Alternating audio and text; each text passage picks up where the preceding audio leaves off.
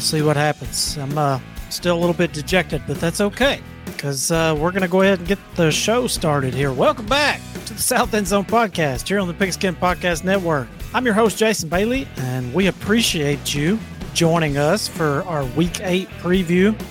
And yesterday we did a mid-season review, and you can go back and check that out if you want to know how we're doing and how everybody's doing, sort of. And we sort of reviewed all the win totals and looked at what's going on. I am joined, as always, by Eric Mulhair. Eric, what's going on, man? Same old stuff. Long time no see. I haven't been on the pod with you in 24 hours now. Didn't know what to do with myself. Yeah. It's I know you're not excited to get back so quickly, but here we are, and we've got some work for you to do right out of the gate because holy shit, we like we kind of touched on yesterday for our listeners. We talked about it.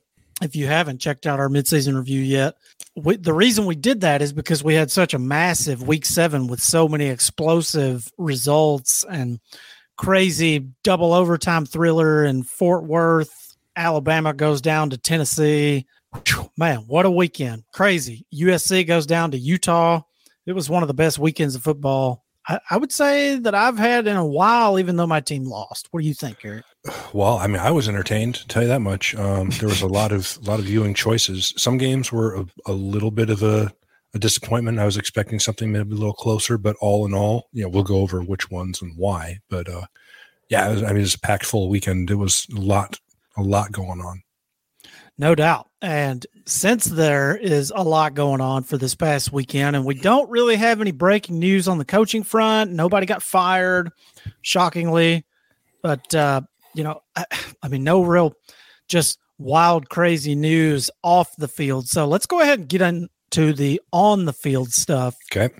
And I'm going to let you pick where we go first because we picked what you say. What did we talk about in the chat before? Was it 12 games 12. that we picked last week? 12, yeah. We picked some lines, some totals, some both. But there were 12 games last week that made the cut. And we'll just jump right into those, I guess. First one. Yeah, let's do it. So I'll just do I'll start off with the ones that we agreed on and we missed. And let's just get those out of the way and move on to more positive stuff. Yeah, let's get the ugliness out of the way first. So we both took Mississippi State -7 against Kentucky on the road. Kentucky wins 27-17. Leach lays yet another egg. And I'm sorry, Mark Stoops, I'm done betting against you at home. And I don't want to talk about that game anymore. Well, that was we did, to defend ourselves a little bit there, we did sort of put out the caveat that if Will Levis does play, that we would probably take Stoops with the points, but we didn't know at that time if Will Levis was actually going to play or not. Yeah, I didn't think he was going to. Yeah, I didn't either. And then I guess I'm not exactly sure if I could explain how much that affected I think I might have taken Mississippi State either way, but yeah, because Levis, he didn't have some kind of crazy great game. I mean, he had 230 yards and a touchdown, but Chris Rodriguez, good God, dude just went off. 31 carries, $196, 2 TDs. I mean, Mississippi State could not stop that dude in the second half. He just went off. So we had them at -7 because we didn't expect Will Levis to play. Once it came out that he was probably going to play, that line closed at 3.5. Oh, so, yeah. But it never swung the other way, and it certainly didn't swing enough for us to come out as winners on a game that Mississippi State lost by 10. Yeah, big time performance there by Kentucky's trash offensive line. That's been their biggest issue thus far this season. And man, they looked really good in the second half of that game. They did. Minnesota at Illinois. We both really, really liked the under, which was 38.5. It ends. I don't want to say a bad beat because I think these teams could have scored more points. They had a couple turnovers. Illinois wins 26-14. So in addition to both of us missing our under 38.5, you were on the Gophers laying 6.5. So Bielema hung you with 2 L's on that one. Yeah, not a great day for me. Tanner, dude. Yeah, and then Tanner Morgan goes out. This box score is one of the most perplexing things. Oh, it's disgusting. Yeah. that I have seen. Like Tanner Morgan is 4 of 12 for 21 yards and a pick.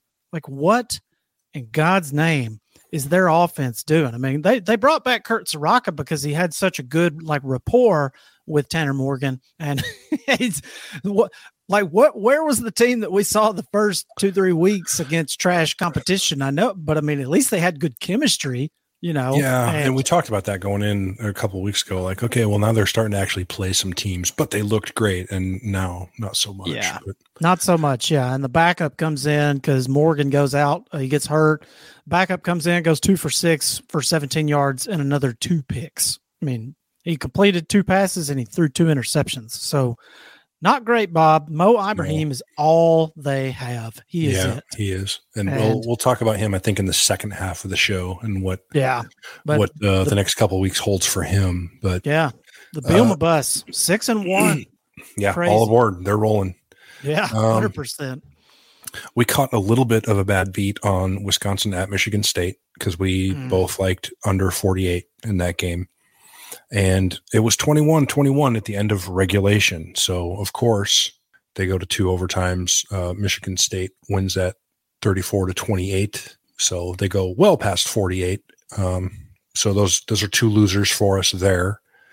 And then crucial win there for Michigan State if they're going to get anywhere near bowl eligibility, win total of over or bowl eligible. Yeah.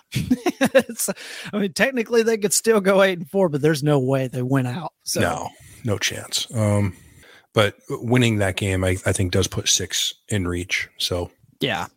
And then this one, I hesitate to say we lost necessarily because we record on Tuesday night. And at that time, Kansas was a 7.5 point underdog on the road at Oklahoma. Yeah. And we both really liked Kansas plus those points because Oklahoma's defense has been straight trash for a month. Garbage. Yeah. And Kansas is scoring quite a bit. And we thought they could certainly keep it within a touchdown. My tipping point was going from that 7 to 7.5 and just kind of avoiding that push. But also at that time, we weren't sure status of Dylan Gabriel. He ended up playing well. That line closed at 10.5 and Oklahoma wins 52-42. Now, were I laying money on this game, I would have waited until I knew who was playing for whom. And I think if I would have gotten the 10.5, I would have taken that. And it would have been a win, but it wasn't. And as we know on this show, an L is an L. Indeed. And, Kansas, Jason Beanie played pretty excellent again. I mean, 265 and 4 TDs. I mean, I don't think that's really the problem with Kansas at all. I think they can't tackle anybody. I mean, Oklahoma ripped off 21 in the second quarter, and Kansas just couldn't catch them. I mean, they scored 14 points late to try to pull within 10, but just didn't matter. It was too late. Yeah, and it really wasn't as close as 52-42 indicates from the stretches of the game that I watched. Yeah. Now, so in the good news department, we hit on some that we both liked James Madison and Georgia Southern to go over 63.5. We thought that was basically free money, and it was because that final was 45-38 Georgia Southern. Indeed. And since I had Georgia Southern plus 10.5 and they won outright, that's 2 wins for me over in Statesboro. So Georgia Southern closed at plus 372 on the money line. Gosh, dang. Man. Yeah, I took them on one of my bets this weekend. I actually got them at plus 12.5. And that was, it was easy money. And, shout out to the late kick, Josh Pate. Shout out to him because I believe it was Monday morning. I saw a piece of his show on Twitter. And he said, take those 11.5 or 12, whatever it was at that time. He said, take them and run. I was like, I don't like that. He does. I'm going to do the opposite of what I like. And so I actually bet it, and it did hit. So there are times the late kick. There are definitely times I trust his computer model more than I trust my eyes. Correct. Yeah. And I think I would have taken Georgia. 10.5 is a lot for a team to get at home in a conference game, especially a team that can score as much as Georgia Southern. Indeed. So I would have taken it anyways, I think. I think we need a south end zone computer model. What do you think? Yeah, we'll have to get Timmy on that or see what Hunter's doing these days. That's more in his wheelhouse than mine. I know that much. Yeah, that's true. Maybe Hunter could develop us some kind of algorithm or something to predict this stuff. I don't know. LSU at Florida. So Brian Kelly goes and gets a win in the swamp. Yeah. So both of us, my Florida minus 2.5 missed, but you did like the over in that game. And at 45 to 30, what was that? 35? Yeah. Easy call there. Yeah. What in the world happened to Jaden Daniels? I mean, all of a sudden he looks good throwing the ball, 350 and 3 TDs. I mean, what? Kayshon Boutte showed up finally, 6 grabs for $115. I think those two sentences are closely related. Yeah. I mean, because there's been games where the quarterback looks like he struggled a little bit. And in those games, right, those LSU games that I've seen, which was Tennessee, Florida State, and Auburn, and we talked about it, I think week before last or last week maybe, there have been times where Kayshon Boutte has not looked all that interested in being on the field. Correct. And I think that has a direct effect on the quarterback play, obviously. If that dude is engaged and he's your first read, you look a lot more decisive where you're going with the football and you get better results. Yeah. Agree. Yeah, tough loss for Florida there at home. And we kind of mentioned it a little bit chatting before the show that, I mean, if LSU doesn't miss that extra point against Florida State, they're probably 6-1 right now and ranked pretty decently.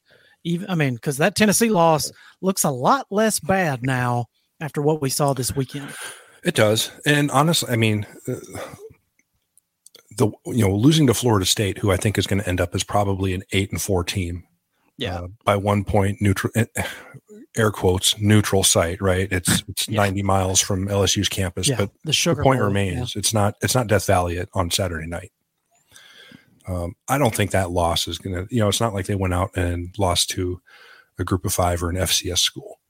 Yeah. So, and I mean, LSU avoids Georgia this year, but they do have to play Alabama. So, I would say that's the only guaranteed loss pretty much left on their schedule, but it's never a guarantee. Yeah. I don't remember if we talked about it last night or not, but I think their number, if it was before the show or after or during, but it was an even 7. Yeah, 7 even, and I think I was on the under, and I don't like where that one's headed. I think they get to 8 wins probably. Yeah, I'm the only one of the 3 of us that took the over. Yeah. So, I don't know. Let's see. Oklahoma State and at TCU, which was a fantastic game. Oh, yeah, that was a fantastic game. Double overtime thriller, man. It was awesome. So I had Oklahoma State plus 3.5. Mm-hmm. You had TCU minus 3.5. So yeah. With a 43-40 final score, I won that one. You lost. Yeah. Now I would say TCU also closed at 5.5 point favorites. Correct. Yeah. So I would not have bet them at 5.5. I thought after I bet that and it was 3.5, I was like, I bet against Mike Gundy. He's going to screw me somehow. Well, he came through for you because with 83 total points scored, the over 68.5 that we both liked was easy. Oh, yeah. Yeah, Spencer Sanders, he didn't do anything fantastic in that game. Just kind of a weird ho-hum kind of game, I mean, Oklahoma State had 24 points in the first half. They were up 24-13. And from there, TCU just kind of fired back and scored 14 points in the fourth quarter, and they outgained Oklahoma State 510 to 386. So if that tells you what kind of game it was very back and forth. And I think Spencer Sanders got hurt at some point. He did. And so did Max Duggan. Yeah. They both got banged up in the game. Yeah. He was pretty bad in the second half. And I think it's maybe we'll talk about it more in the second half, because that is one of the games we're looking at, but I think there's some questions whether he plays or not. Well, the only major takeaway I had from that game is Johnston. Quentin Johnston, is that his? Yeah, stud. Yeah, capital absolute S, stud. Absolute freak of nature. He needs to be a first round draft pick for somebody in the NFL. Yeah, I think he had what did he have? He had 8 grabs for $180 and a TD. Yeah, but I think the week before against Oklahoma, I think he put up like 220. Oh yeah, I mean he's just been ripping off huge yardage amounts. He's absurd. Yeah, he's a freak of nature. So good for that guy. Shout out to him. Fantastic performance again. One game that I watched about a quarter of, and I just couldn't take anymore. It just wasn't very exciting. NC State was at Syracuse. Devin Leary goes out with injury. Syracuse wins 24-9. So my NC State +3 did not hit, but your Syracuse -3 did. So yeah, I mean, I don't like their offense, even with Devin Leary in there. I hate the way they scheme it. I think it's piss poor. It's kind of like a Josh Gaddis at Miami situation where I just don't think they do. They need to take the handcuffs off Leary and just let him do his thing. But unfortunately for them and for Leary, not only did he not play, but he is out for the season. So I would think NC State's going to fall off pretty hard without him. They may be circling the drain a little bit, I think, personally. But I mean, because I have not been thoroughly impressed with them all year to begin with. Yeah, because what was their Vegas total? Was it 8.5 or 9.5? I think it was pretty. I think it was 8.5. It was pretty high. I know. I think we all took the over on it. Yeah, I think we all liked them coming into the year. My thing was I expected them to be. Yeah, they had 17 starters back and one of the top QBs in the nation. Yeah, and their defense. I was looking at their defense. Their defense is very deep and experienced, and I thought it was going to be kind of like an Oklahoma State situation last year. Yeah, and it, 8.5. I don't know if they get there. But we all took the over, so we'll see. But it was another big win for Syracuse. Yeah. And Syracuse gets bowl eligible. I think the party is ending here in about 4 days. Oh yeah, party's over, but we'll get to that on the second half of the show. So I'm going through the list I want to save the real big games for last. So so let's transition over to a game that I really thought going in would be a pretty good game, and it ended up very one-sided. I know what game you're about to say. You're about to say Michigan and Penn State, aren't you? I am, yeah. And that was so weird. This was a capital B beatdown. It was. And so you go into halftime. If you weren't watching that game and you go into halftime, you're like, oh, wow, Penn State's up 16-14 in the big house. Wow, this must be a really it was not a tight competitive game. No, it was not. It was all Michigan in the second half. Yeah. And holy smokes. I mean, I haven't had a chance yet. If you're a listener and you follow us on Twitter, I haven't had a chance yet to do our player of the week and, best unit performance of the week, but I'll go ahead and spoil it for you here. Michigan's offensive line was going to be our best unit of the week because holy shit, man, 418 rushing yards. I don't even know what to make of that. If that's just, they're so much better than Penn State up front, or if Penn State's just kind of a smokescreen. Because I did say last week that I think this is the week we see Penn State get exposed a little bit, but I didn't expect it to be to the tune of 400 plus yards rushing. Well, they got exposed. Oh yeah. Yeah. Penn State came into this week ranked 5th in the country in rushing yards per game allowed, and they finished the week in 56th. So that was kind of my favorite statistical tidbit of the week. And it really, I think, kind of shows you, and that's not, 2 or 3 games into the schedule. That's with 6 games played. Their yards per game average swung that much on one game. But Michigan controlled it basically from start to finish. Penn State scored on kind of a fluky batted ball interception that turned into a pick six. At one point, they had 1 first down and 2 touchdowns because of that. I think they went 3 and out their first 3 possessions. It looked close at halftime. It really was not. And then you get into, actually, I think they were up 14-13, not 16-14, which I believe is what I said initially. But yeah, Michigan outscores them 28-3 in the second half. And it was every bit as one-sided as it sounds. So, well, and they just smothered them on defense too. I mean, Penn State had 268 total yards. Clifford 7 of 19 for $120.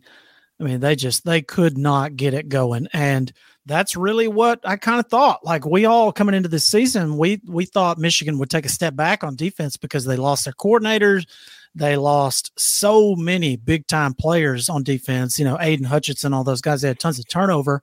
And I thought, well, they'll take a step back, but man, they look like the real deal. I mean, I kind of said it in the group chat this weekend, man. I think Michigan's a playoff contender. I really do. Like, I thought they would take a big step back, but they look like a legit playoff team to me right now. Yeah, they do. Their defense looks every bit as good as it was last year so far. And, that's a defense that gave Ohio State fits last season. So, I don't know that there's a team in the country outside of maybe Georgia that is better suited. That's going to have good luck stopping this rushing attack. I don't know, man. Maybe Clemson, maybe Alabama could stop this rushing attack, but there ain't many teams out there that you can, conjure up that's going to be able to stop Blake Corum and Donovan Edwards. Right. And, and the quarterback is he can get out and make some plays too. And he, they didn't ask him to. I like what Harbaugh's doing with him because he's not asking him to do a whole lot. No, he's not saying, hey, go win the game. He's saying, just don't go lose it. Yeah, that's right. I mean, he went 17 of 24 for $145, had an interception, but and I like what he's doing because he's just like, well, shit, we're ripping off 5-6 yards of carry. Just run the damn ball. And I like it. So I don't know. I'll be excited to see how Michigan closes out the rest of the year because, granted, they have played kind of a fluff schedule to this point. This was really supposed to be their first test. Yeah. Well, they passed, but it is about to get a little more real for them. Yeah. So I'm curious to see how, against some better competition, but no doubt. So I was on the Nittany Lions on the advice of my wife, +7. So she got that one wrong. And you hit on Michigan laying those points. Yeah. Yeah. And then I was not a fan of the Lions there. I wasn't buying. I think James Franklin, possible fraud alert. He's got a shit record against all his rivals and against top 25 teams. I don't see it, man. I think he's a fraud. Not buying it. I look at Penn State sort of how, and you've said this about other teams like Notre Dame and Texas A&M. To me, they're a quarterback away. Are they though? Are they really? I mean, is Sean Clifford that bad? He's not that bad, but he hasn't gotten any better since 3 years ago. I'll give you that. He has not improved. So I don't. But I mean, Drew Aller, they got a 5-star quarterback. You're telling me that he's not as good. I don't know. And that's what I watched Sean Clifford play, and I'm like, God, there are times where I have a real tough time believing that it's not worth taking a look at Drew Aller. But well, I know the fans are calling James Franklin's team, not mine. I guess his decision. But I would be tempted to at least get a couple series here and there and see what you got because you know what you have in Sean Clifford, right? He's a finished product. There's no mystery to what you're going to get out of him. So, So Clemson was at Florida State, and this is when we were kind of split. So you liked Clemson laying 3.5, and I thought that things were kind of lining up maybe for Florida State to make it a little closer. I wasn't sure that they would win outright. So Clemson builds a big lead. They were up at 20. They were up 34-14 at one point. They were up 20 in the third quarter. They had it's about the last, I don't know, I'd say 2 or 3 minutes of the first half and the first 3 minutes of the second half, kind of that 6 to 8 minute window sandwiched around the break that really kind of did in the Seminoles. Clemson goes down, kicks a field goal, get a fumble, score in the next play, get the opening kickoff, big return from Will Shipley. They go down and score. Suddenly in the span of, 5 minutes of game time, they've put up 17 points. And, Florida State, to their credit, stayed in it, competed, fought back. They got to within 6, final score 34-28, but my 3.5 did not hit, and Florida State drops their third straight conference game. So they got to fight, but I still think they can get to at least 7 wins. Well, one interesting statistic that I saw from this game was the yardage totals. I know Florida State got 14 points. Some of that was in what you could consider quotation garbage time, But at the same time, I mean, they outgained them by almost 100 yards. Mm-hmm. And I mean, they put up 206 rushing yards. Yeah. And I thought that was an interesting note. They ran the ball extremely well in the first half. And then you get that chain of events around halftime. Suddenly you're down 20 points. Yeah. And you kind of have to abandon the run somewhat and be a little more aggressive passing the ball. And they were, as they got closer, they ran it a little more, but they did have, what was their yard per carry? Do you have that in front of you? I want to say it was like 6. Let me see here. I can pull it up here. 32 carries for 206 yards. So ballpark. What's 6-ish? 6. Yeah. 6. Yeah. Roughly 5.9 a carry. There you go. So, yeah. And to do that on Clemson is not easy. I would venture a guess that's probably the biggest, rushing yardage total and yards per carry kind of combo that anyone's put up on Clemson in a couple of years. So, if you could do that to Clemson, you could do that to a lot of teams, but they fell behind and couldn't utilize what I think was maybe a strength for them in that game. So, well, and they fell behind, and that's really what I think why Clemson just kind of took advantage, like you said, a couple of opportunistic scores there. And then, you don't want, I feel like they've got problems with their offensive line. And so that's why they want Jordan Travis throwing the ball 42 times. But, when you're running it at 6 yards a carry, it's kind of like, do we really want to keep throwing it like that? I don't know. I feel like they probably should have stuck with the run a little bit more. It's just kind of an efficiency. And I've thought for a couple of weeks, like the offensive line looks maybe not great at times, but then you go out and you run for 6 yards a carry against Clemson. So, well, your line's doing something right. Yeah. So I don't know. I feel like they're going to be okay the rest of the way. I mean, they're 4-3 right now. There's a good chance that they could go 7-5 or 8-4. I mean, Yeah, I still think 8-4 is they're likely. Yeah, I think Syracuse is probably because it's on the road. Yeah. Carrier Dome is not a super easy place to play, and Syracuse does have an extremely good defense. Yeah, I saw where they were like number 3 or 4. They're top 10 in the nation in yards per play given up. Mm-hmm. Yeah, you look at any defensive statistical category that matters, and Syracuse is either first or second in the ACC on all of them. No doubt. So. But other than that, I think Florida State might be favored in every game they have remaining. So we'll see. Mm-hmm. And Clemson, for their part, they're starting to look like Clemson, and it's tough. It's tough to see a loss in their near future. No, I don't see one. Yeah.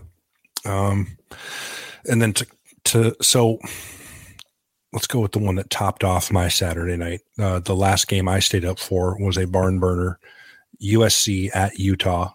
Oh man, what a game! God, if you're a college football fan and you missed that game, oh man, I feel bad for you if you missed it. This was an incredible watch. I watched the whole last quarter and a half, and man, I was just so impressed with both teams. Really, it was just a fantastic game.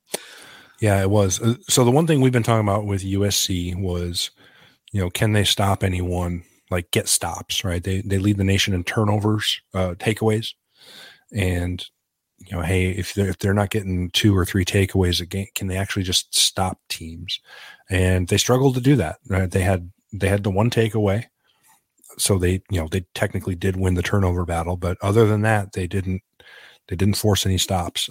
So Utah scores with, must have been about 30 seconds left. Yeah, I think it was 50 seconds is what there was, like 48 seconds left. I've got it right here. Fourth quarter touchdown. I mean, I know it was inside of a minute. Yeah, it was. Yep. 48 seconds left. Okay. So Utah scores a quarterback draw. Cam Rising punches it in, and Utah, to their credit, goes for 2. They're not going to mess around with overtime. And it makes sense. I wish more teams would do this, because if you look at USC, what is their strength and what is their weakness? Offense and defense. Offense, right. So we talked about this. I think it was Arkansas and Ole Miss last year, because Sam Pittman went for 2. Yeah, it's like, you're playing Ole Miss. Like, if you have a chance to win the game with their offense on the sideline, that represents your best chance to win. And agree. I think Utah kind of took that same tact. Well, would I rather take my chances in overtime and give them the ball, or just do I trust my team to get 3 yards against this defense? Yeah. And they did. So Cam Rising punches in the 2-point conversion as well. He had, I think, 5 total touchdowns that game. Man, this guy. 2 passing, 3 rushing. Yeah, another spoiler alert. Yeah, this was going to be our player of the week. Cam Rising was responsible for 475 yards of offense and 5 total touchdowns. And also he went out for a series. He got hurt and came back in. So just a massive performance by Cam Rising this week. I mean, just the dude was on fucking fire, man. Yeah, he even caught a pass. Yeah, just did it all for him. It was pretty amazing. So Utah wins that one 43-42 in a superb game.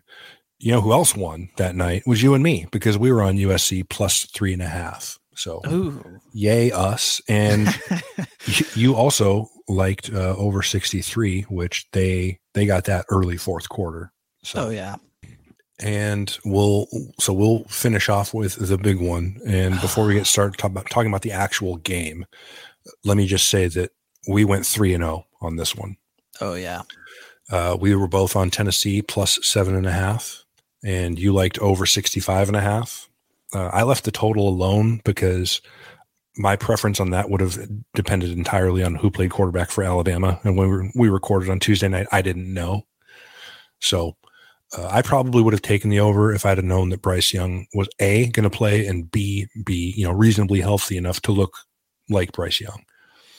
But you did, and you hit the over.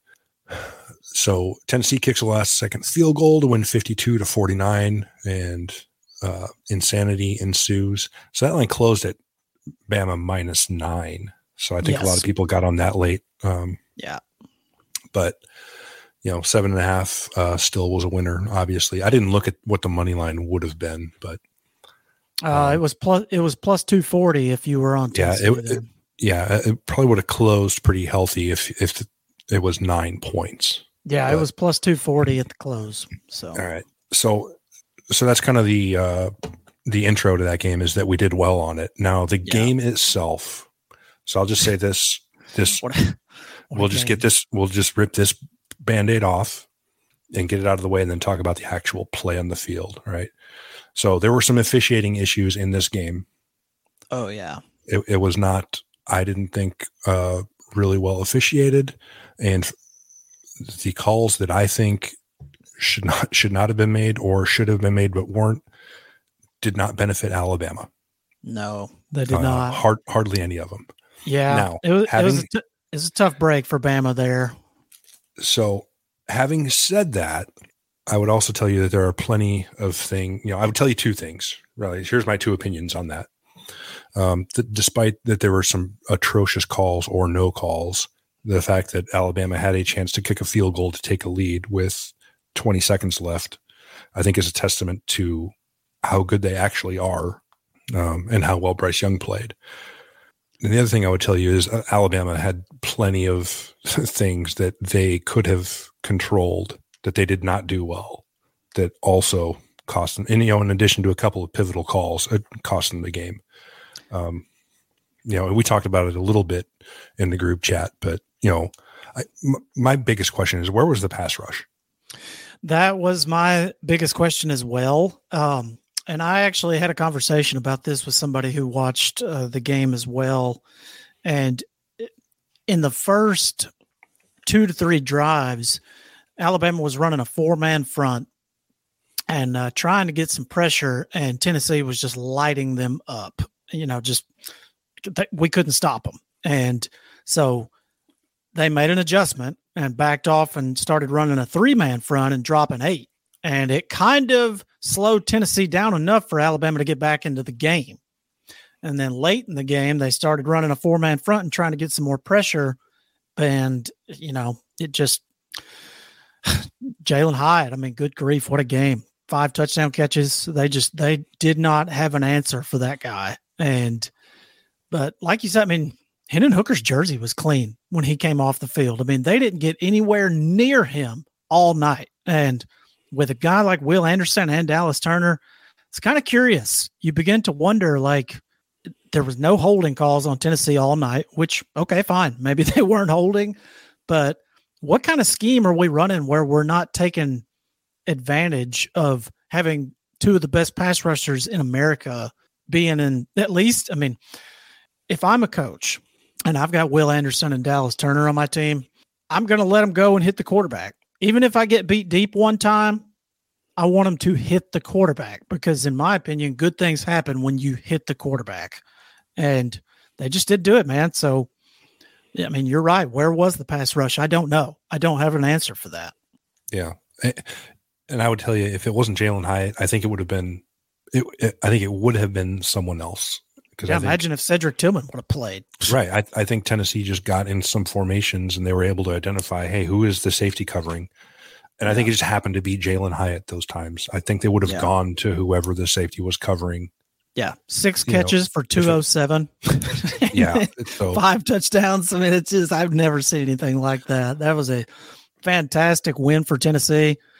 I mean, we could talk about the game for an hour, but Bryce Young was my biggest takeaway. I mean, that guy, without him, Alabama loses that game by 3 touchdowns minimum. Like, I'm talking, it would have been a blowout if he's not in there. He just put the team on his back. I mean, that guy was cool as a cucumber all game, threw for 455. Extremely impressive. I mean, he showed why he was the Heisman winner a year ago. Yeah, I think if they got Milroe in there, nothing against the kid, but that game's ugly fast. Yeah, I agree. So we'll see. Nick Saban had some pretty to the point comments as far as what he thinks about his team going forward. I wouldn't be surprised at all to see maybe some different players on the field in certain spots. I think he's maybe unhappy with more than just the final score of that. I think he's unhappy with a handful of particular people. Yeah, that's. I mean, Feinbaum talked about it this week. He talked about how Saban said the players don't fear him like they used to, because it's just different. It's a different game now. NIL. Did Feinbaum say that, or did Feinbaum say that Saban said that? What I read is that he said Saban said that, but I didn't verify. I didn't hear Saban say that. So I don't care what Paul Feinbaum has to say 99.9% of the time. I think what I got out of it was Feinbaum said that someone said or thinks that Saban thinks, or that could be. I don't know. But as an Alabama fan, like, the only real issue that I had, because I mean they had their chances to win. I mean, they lined up for a 50-yarder, and if Reichard makes that kick, they probably win. So, and we wouldn't be talking about all this, but this is not your daddy's Alabama that was playing in 2015 when Derrick Henry was there, and we had Kirby Smart, and we had a just absolute ferocious defense, and it's just not that team anymore. We're like, they're kind of soft on defense. They're more bend but don't break kind of defense, and they're not as aggressive as they used to be. Their defensive linemen don't really get a big push up front. I don't know whether it's scheme or the type of athletes they're recruiting. It's just a softer kind of vanilla look, and that works on both sides of the ball. Offense, especially. Offense, I mean, I feel like I'm not a defensive coordinator, but I feel like I could, if you gave me a week, I could come up with a defense that could, give Alabama some problems with what they do on offense. Bill O'Brien, not the dude. Not a fan, huh? Not a fan. And I mean, you can look at it and say, oh, well, they scored 49 points. Yeah, well, that's because they have Bryce Young. He's the best quarterback in America. And if they don't have him, they're not scoring 49 points. I'm just here to tell you, like, without Bryce Young, Alabama would be extremely average on offense. Just point blank period. They don't have a big time playmaker out wide like they had last year with Jameson Williams and John Mechie. They don't, I mean, Jahmyr Gibbs is really good, but they don't really have a guy behind him. And I don't feel like they utilize him all that well. But without Young, they're an average team, in my opinion. It's kind of the opposite of a team like Notre Dame or Penn State, where we say they're a quarterback away. Well, Alabama is like quarterback and nothing else on offense. Bryce Young is 10 guys away from. Yes, that's right. Bryce Young is 10 dudes away. Yes. So, I mean, I'm not like over here crying in my, I'm not worried about it that, we're not going to have a good season the rest of the way. Alabama still controls their own destiny. So does Tennessee. They got to play Georgia. If they beat Georgia, then, they're in the driver's seat for the SEC East. So really interesting going forward. But, after 15 years, great win for Tennessee. I'm happy for their fan base and whatever. I know it was against my team, but God, I mean, to get off the snide after 15 seasons, rush the field, it's pretty awesome. Yeah. Well, in a game like that too, as far as how the game went. So high drama on Saturday evening, but so that's all of our picks from last week from a loaded week 7, our final tally. So you went 5-5 against the spread and I was 4-6. Somehow we did not pick the same number of totals. So I was 2-2 on totals. Mm-hmm. You were 5-2, so you did much better there. So I need to stop picking spreads and just pick totals. You might. I don't know. I don't know why you picked 7 and I picked 4. I guess I got to get with the program. But. I don't always lay money on all the things that we pick on this podcast because sometimes the lines change or I wait for injury news or whatever. But my trend here as of late has been I lose all my money on Saturday and then I win it all back on Sunday. So, here lately I've had much better luck with NFL than I have college. Well, I'm sure that's frustrating, but it is a lot better spot than a lot of other people who just lose money Saturday and then go on about their week. Yeah, no kidding. So that's all the games. And then let's take a quick break and then we'll get into some week 8 picks. Yeah. So speaking of DraftKings, now, Eric, I know me and you both probably watched every snap of Alabama and Tennessee. And man, imagine you're that kicker for Tennessee. You're lining up. You got this field goal. You're not going to get the ball back. Time's expiring. This is the kick of your life. I mean, just if you're like me, I was a fan. I was glued into this. Oh my God, what's going to happen? And so,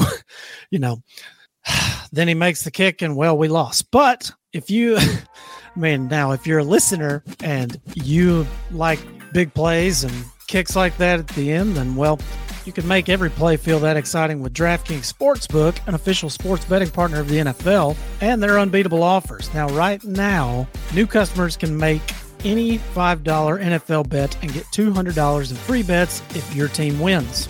Now, in addition to that, everyone can boost their winnings with DraftKings stepped-up same-game parlays.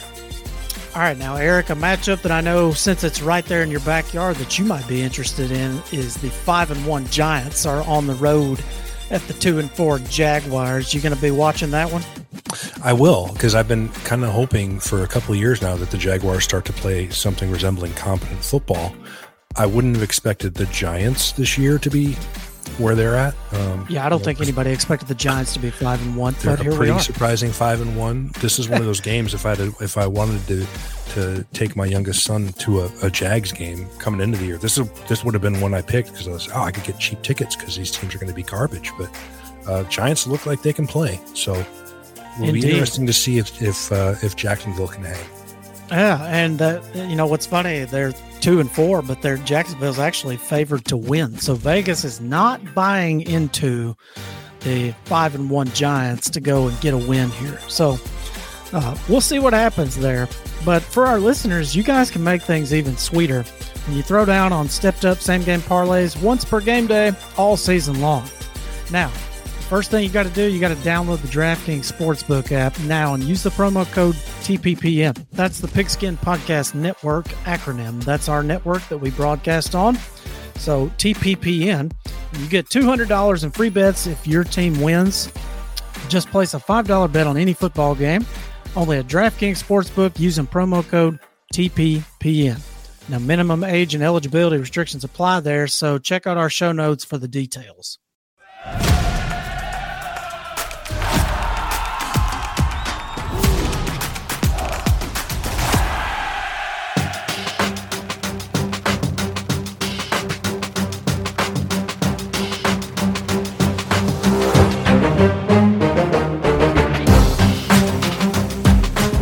right, everybody. Welcome back to the South End Zone podcast here on the Pigskin Podcast Network. All right, Eric, we got week 7 behind us. It's a new day. We did okay-ish on the week. Not, about 500 on spreads. I did pretty good on totals. So, I think we went 7-4 combined on totals. So, not terrible. We were in the plus column for the week as a duo. So yeah, we're in the right column. Yeah, we are in the right column. Yeah, it's we're not far from being.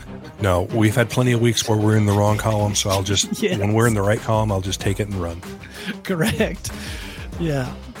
We don't want to look like the ambiguously gay duo, but all right. So for week 8, we're going to get into some games here. Let's see. Let's count them up. We've got 1, 2, 3, 4, 5, 6, 7, 8, 9 games that we're going to talk about here. It's kind of a light week this week, a little bit of a lighter slate. Got some teams starting to get into their bye weeks. But the first game I'm going to throw at you is a humongous line here. It is. And it is the worst offense in America against possibly the best offense in America. Likely the best, yeah. And that would be 3-3 Iowa against number 2 Ohio State. The total is 49.5, and the line is up to 29 currently. And there's some 29.5s out there, and there's some 28.5s out there too. So what do you? I mean, are we just taking the points with Ohio State and running? Yeah, I would lay those. I mean, if I can get 28.5, cool. Yeah. I'm perfectly fine with taking 29. So to me, how you feel about this line depends on, do you think Iowa can score 10 points?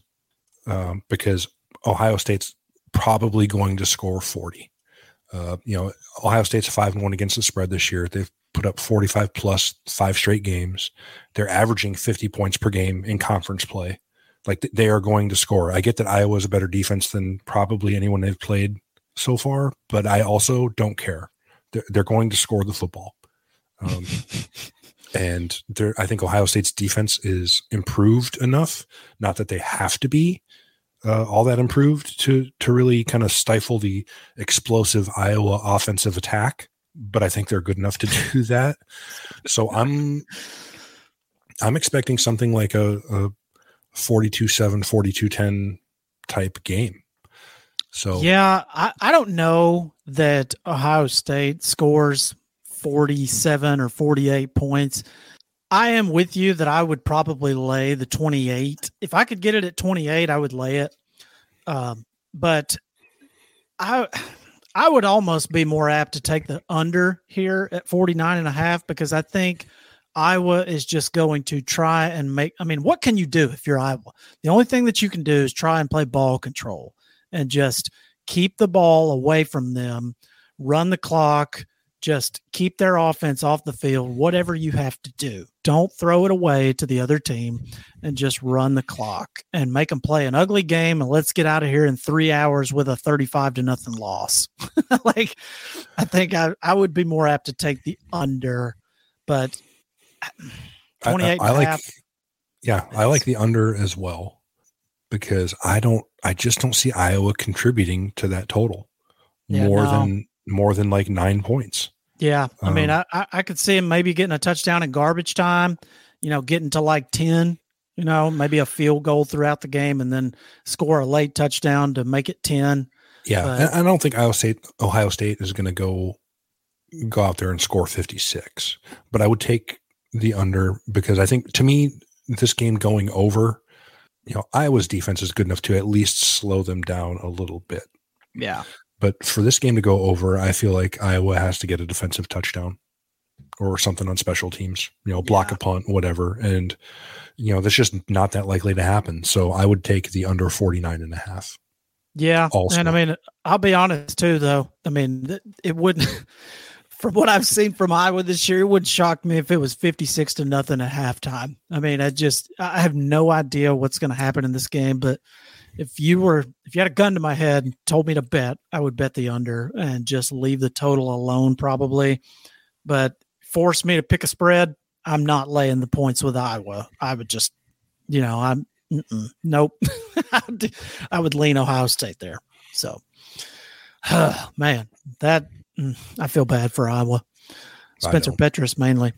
But all right, next game on the docket here, Texas and Oklahoma State. Now, this one, we've kind of been back and forth here.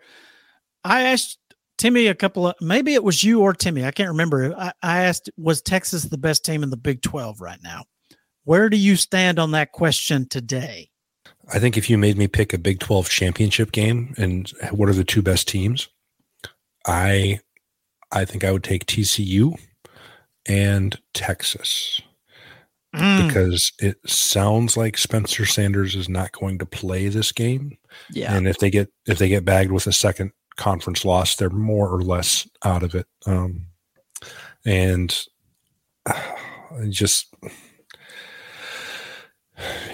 me, I think Texas is now that they're a little wishy-washy. Like you would expect them to come out and score more than 16 points against Iowa State, right? Given what they did to, Oklahoma and, well, Oklahoma I'm going to tell you, I bet on Iowa State. That's one that we should have mentioned last week because that was a huge line. It was like 16.5. And right. I was talking to my brother about that. And that's actually a game that he pointed out to me too. He's like, that's free money. He's like, this is Iowa State's fucking Super Bowl, and they've beat them 3 years in a row.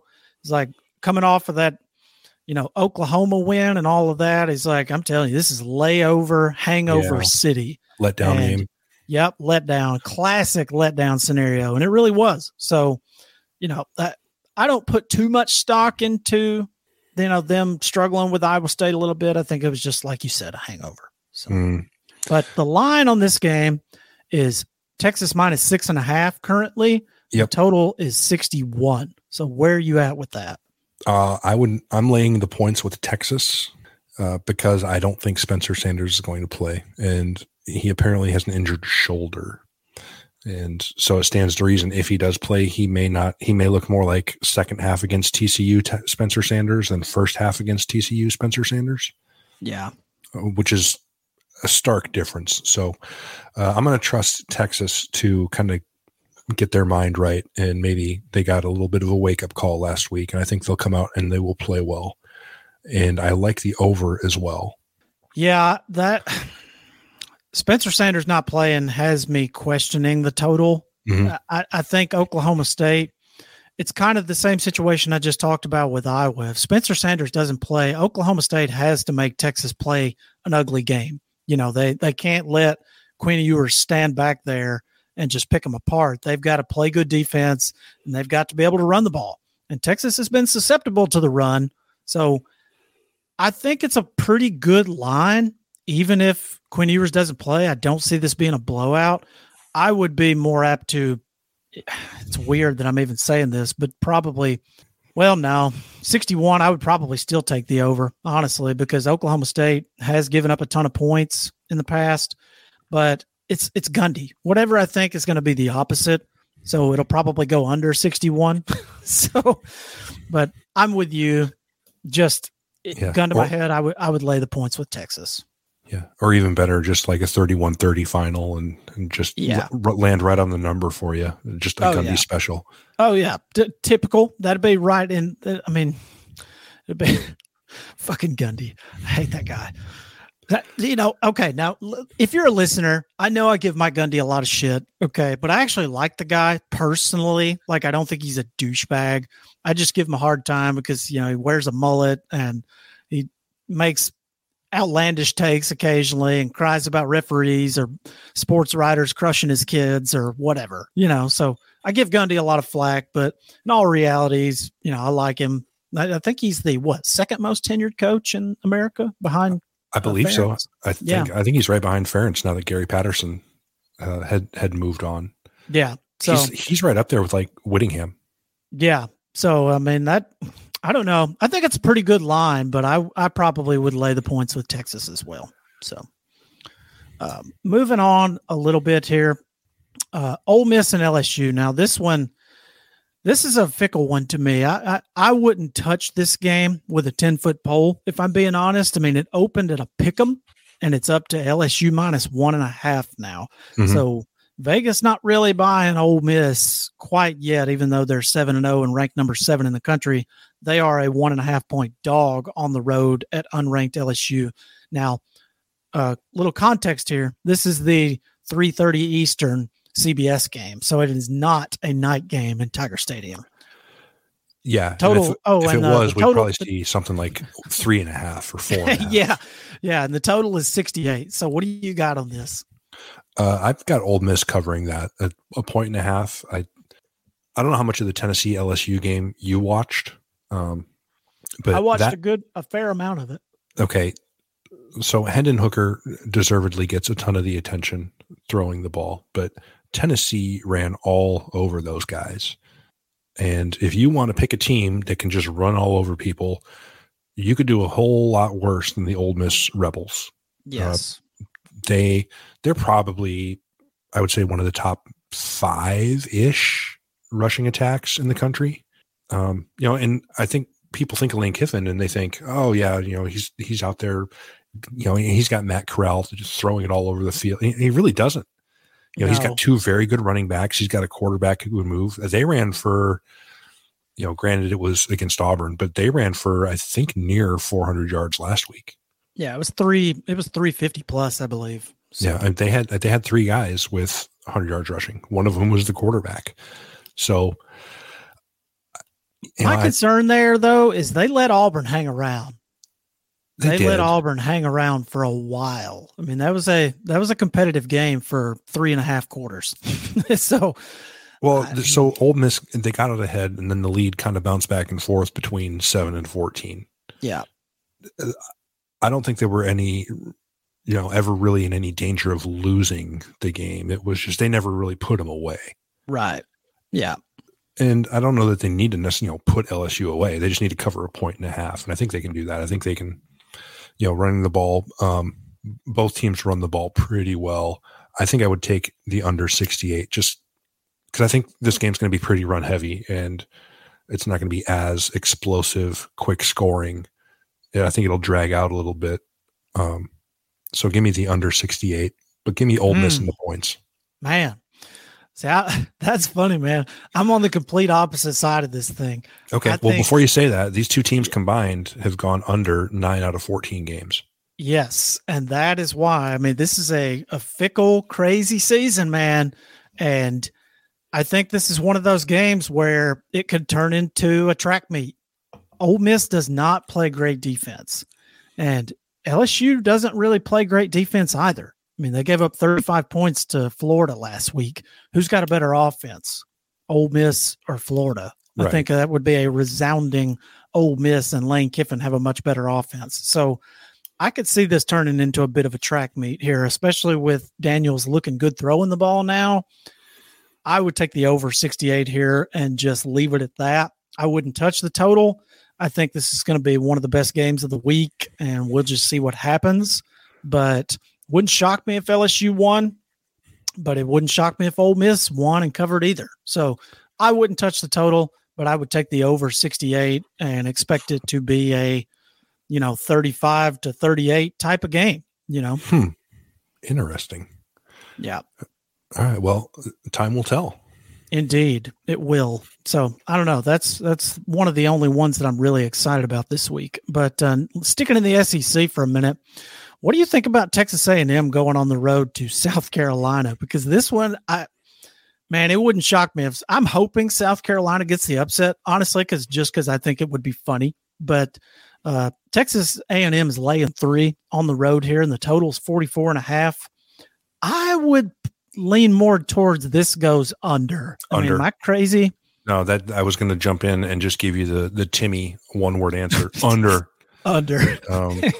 Yeah, A&M's gone under 60%, so 9 of their last 15 games, and we've talked at length about their offense. In South Carolina, for their part, offensively, they're bad up front. And because of that, Spencer Rattler, who I think is a talented guy, has looked pretty average. They don't do a great job running the ball. I just think it's going to be a slog. Defensively, I think both teams are good enough. Certainly Texas A&M has the type of athletes on defense to really, keep a keep a team like South Carolina kind of pinned down. I would probably lay the points with A&M, but I'm definitely on the under 44.5. Yeah. Now, if it opened at 4.5 for A&M, I would lean more towards laying the point or taking the points with South Carolina if it was still at 4.5. But given that it's down to 3, I'm with you. I would probably lean more towards I'm just going to take the under. And then if I'm really feeling froggy, throw a money line bet on South Carolina at plus 130 in a parlay, just in case. So I don't know. That's another one. It is a night game, so they'll have Sandstorm rocking. All the light show will be going crazy.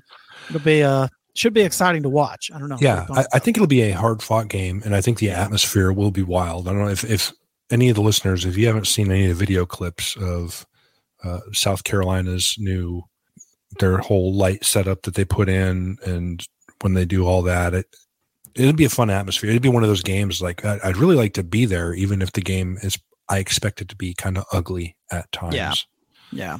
Should be interesting. All right. Well, I'm going to breeze through this one pretty quick because I don't think there's much to this. Mm-hmm. Minnesota on the road at Penn State. Under.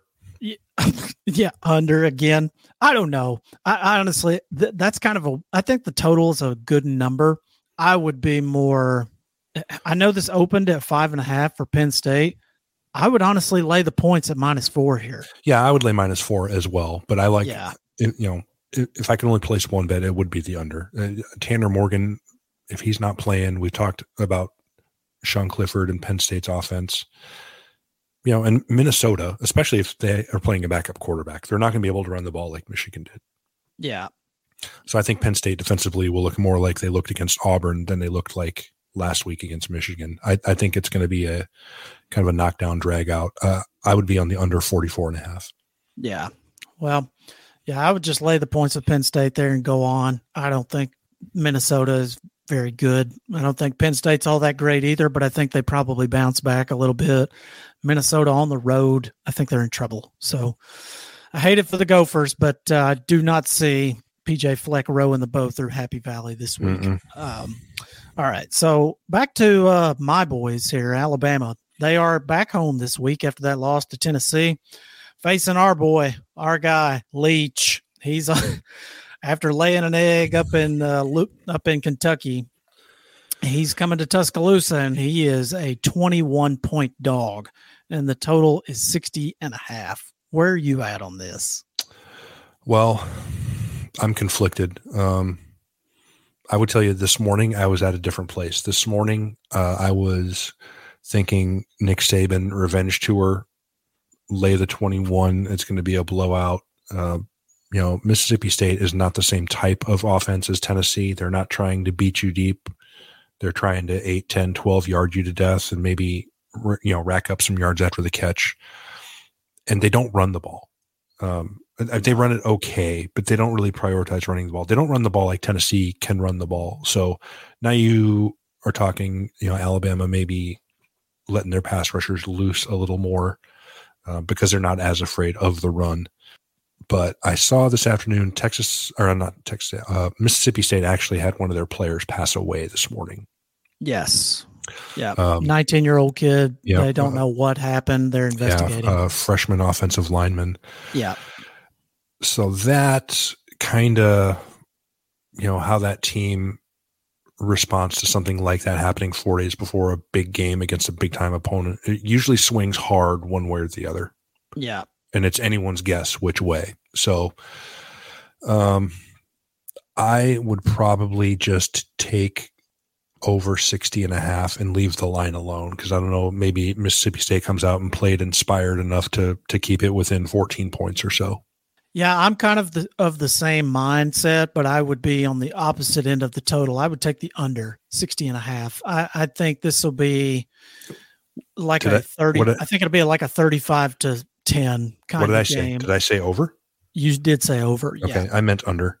Okay. All right. Well, then we're of the same mindset then. Yeah. I think it's just going to be Alabama's not going to try to grind them into dust and beat them 62-7. I think it'll be more of just it'll be a convincing victory, I think, but I could see it being like a 35-14 or or 35-10 type of game. Maybe Alabama covers the 21, maybe they don't, but I feel much more comfortable betting the under 60.5 here. Yeah, so. I'm supremely confident that Alabama comes out and wins the game, and I think they'll do it convincingly. I just am not sure if 21 is the right number, so I would just leave it alone and say it'll be more like you're talking about. Yeah, I mean, they're at a major bad matchup here because Mississippi State, their offensive tackles are just not very good, and they're facing, two of the best pass rushers in the country. So I don't like the matchup for Mississippi State. I think it could get ugly, but I just don't think Nick Saban, with everything that's going on, I just don't see him scoring 60 this week. So give me the under. But all right, so moving forward, this is actually this is one of my favorite games of the week here. TCU and Kansas State. Now, let me double check this. I'm trying to find it. Hang on. Where is this game? It's at TCU. It's at TCU. Yep. Okay. It's an 8:00 game at TCU, and they're favored by 3.5. I got 3.5 as of a couple hours ago. Okay. All right. That's why I couldn't find it. Yeah, there it is. Okay. That's all the way down. Yeah, it's all the way down here at the bottom. Okay. So yeah, TCU, they are at home and facing Kansas State. The line is 3.5 currently. And let's see, what's the best I can get you? Yeah, 3.5 is the best I can get you right now. I can't get you a -3, but the total is 54.5 here. I'm just going to say, I'm going to give the one word answer for Timmy this time. Over. Same. Yeah. Over. Give me the over. I think this is a high scoring affair. I don't know, man. I kind of want to take the points with Kansas State here. Yeah, I do. This is a close game. I do. If you can get 3.5 instead of 3, I would take those. K-State's 5-1 against the spread this year, and I think they play just good enough defense, even though TCU has scored 38 plus. I think every game, right? I believe so. Yeah. So yeah, love the over, but I don't know. I can't shake the feeling like K-State is maybe a sleeper in that conference. Yeah, and I would almost be more willing to put this as like an upset pick. Like if we were picking upsets, I wouldn't put it past myself to just bet Kansas State at +141 on the money line here. So, TCU, they've looked great, but Kansas State can actually play a little bit of defense. Mm-hmm. So, I do expect TCU to score, but we love the over here, but I would probably lay the points with K-State here at +3.5. Yeah, I would. I'm on K-State +3.5 and the over 54.5. K-State, they got that one loss, and that's on the road to Tulane, which is starting to look like a quality team. The week before the Oklahoma game. So maybe they're kind of looking past them and not giving Tulane as much credit as they should have. But Tulane is in the mix for that group of 5 spot for the New Year's Six Bowls. They're 5-1 or 6-1, whatever they are. So K-State, I think, is maybe a bit underrated here. It's possible. And I think this game, I think they're in a, Kleiman knows that this is a crucial game because they're going back home after this to face Oklahoma State and Texas back to back. So this is a must win game if you're trying to get to the Big 12 title game. So I think they'll leave it all on the field, man. So give me K-State and the points here. Yeah, but, this is definitely the one I'll be watching on the evening slate. Oh yeah, and then we got 2 more here before we close it out. We've run kind of long here, but I think we're doing okay.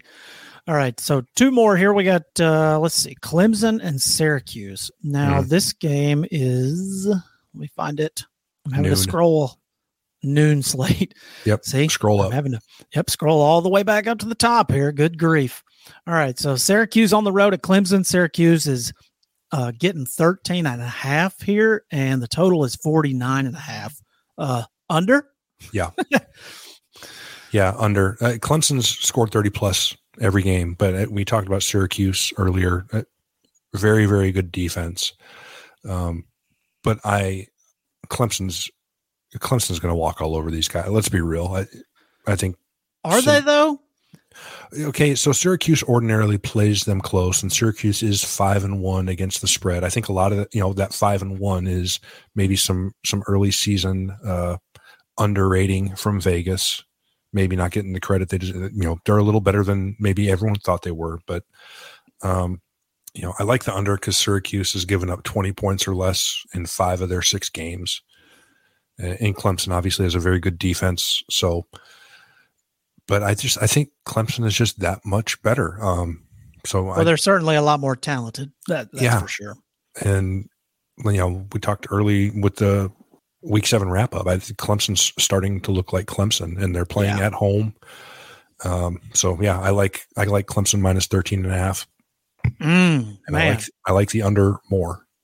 Yeah, I love the under here at 49.5. I'd take the under here. I think this is going to be an ugly game. And for me, the key in this game is, can Syracuse get Sean Tucker going? I mean, if they can get him going and he's ripping off some good runs and they're, staying on the field and keeping Clemson's offense off the field, they've got a chance to, make it a decent game. Now, as far as the spread goes, I don't see Clemson covering this spread midway through the second quarter or, like pulling away to make it a sure thing. Like, I think I could see Clemson pulling away towards the end, like if Syracuse just runs out of gas. But I think it's one of two things. Either Clemson just demolishes them, or it's a hard-fought game all the way to the end. I don't think there's any in-between, like a Ole Miss Auburn situation where they just kind of bounce back and forth between a 7 and 14-point lead all game. Mm-hmm.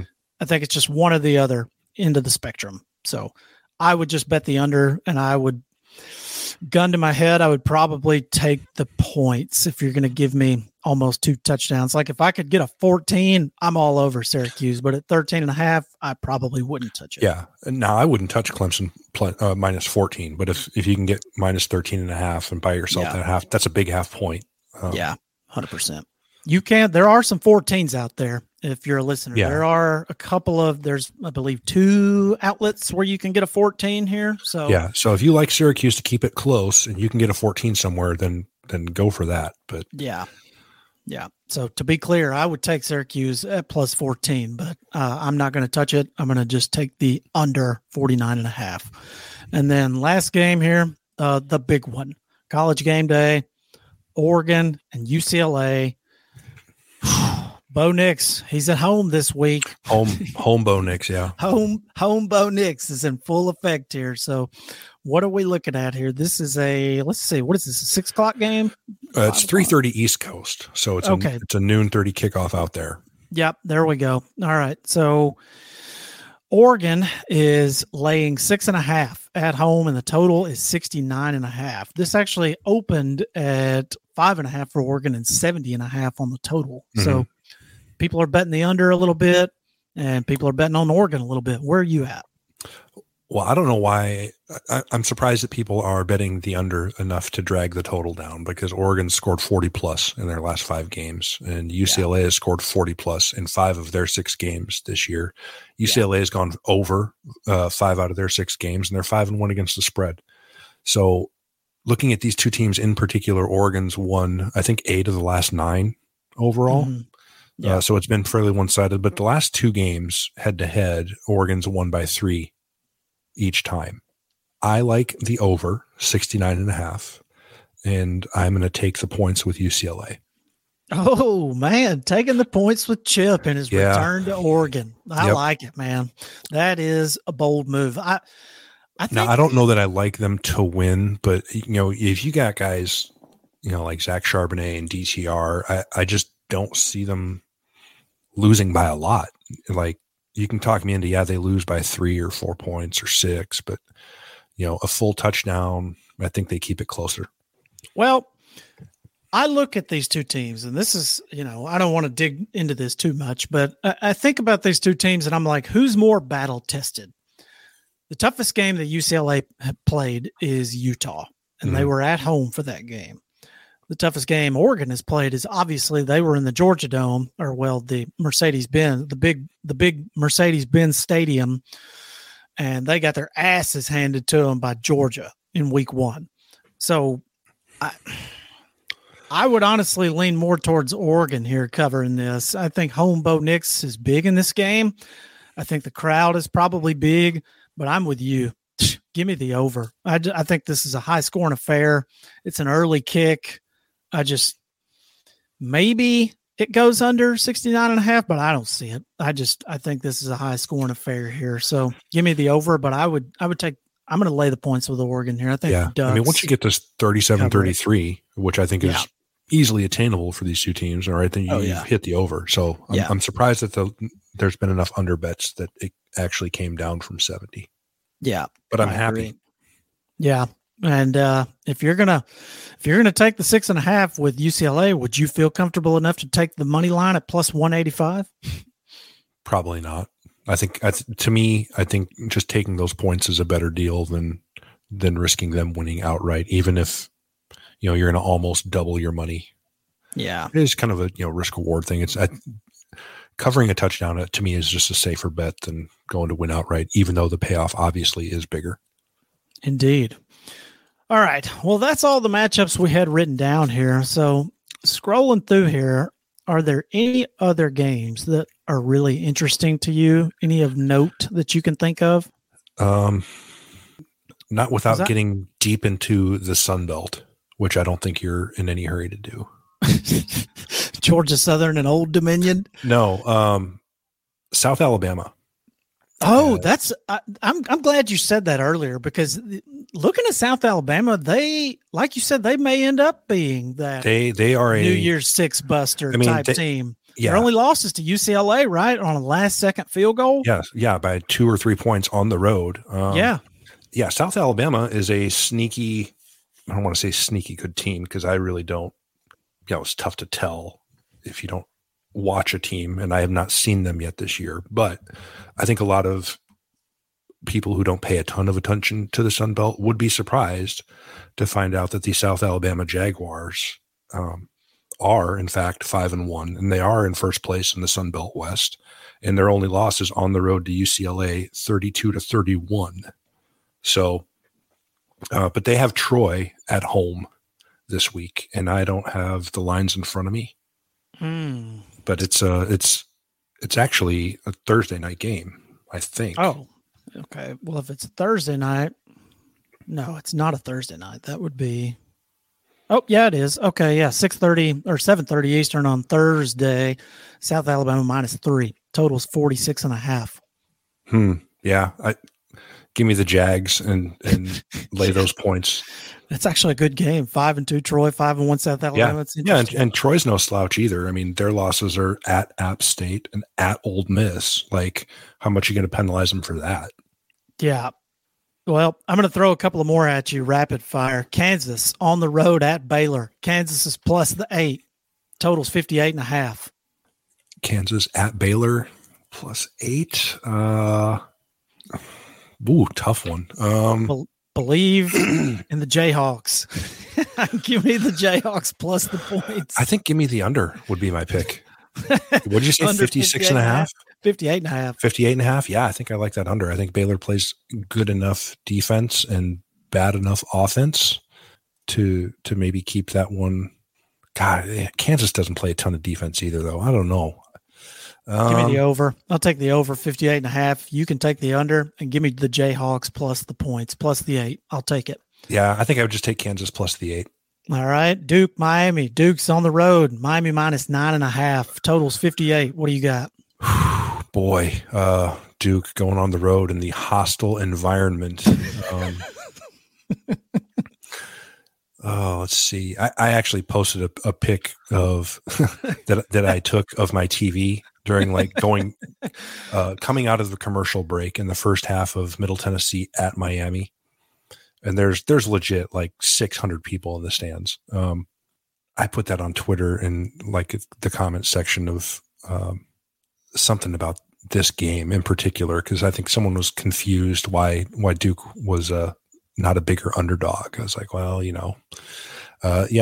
give me Duke in the points, because I think Miami's offense is just that bad. All right. I like it. I wouldn't touch the total. Give me the under 58. I wouldn't touch the line. I'll just take the under 58 there.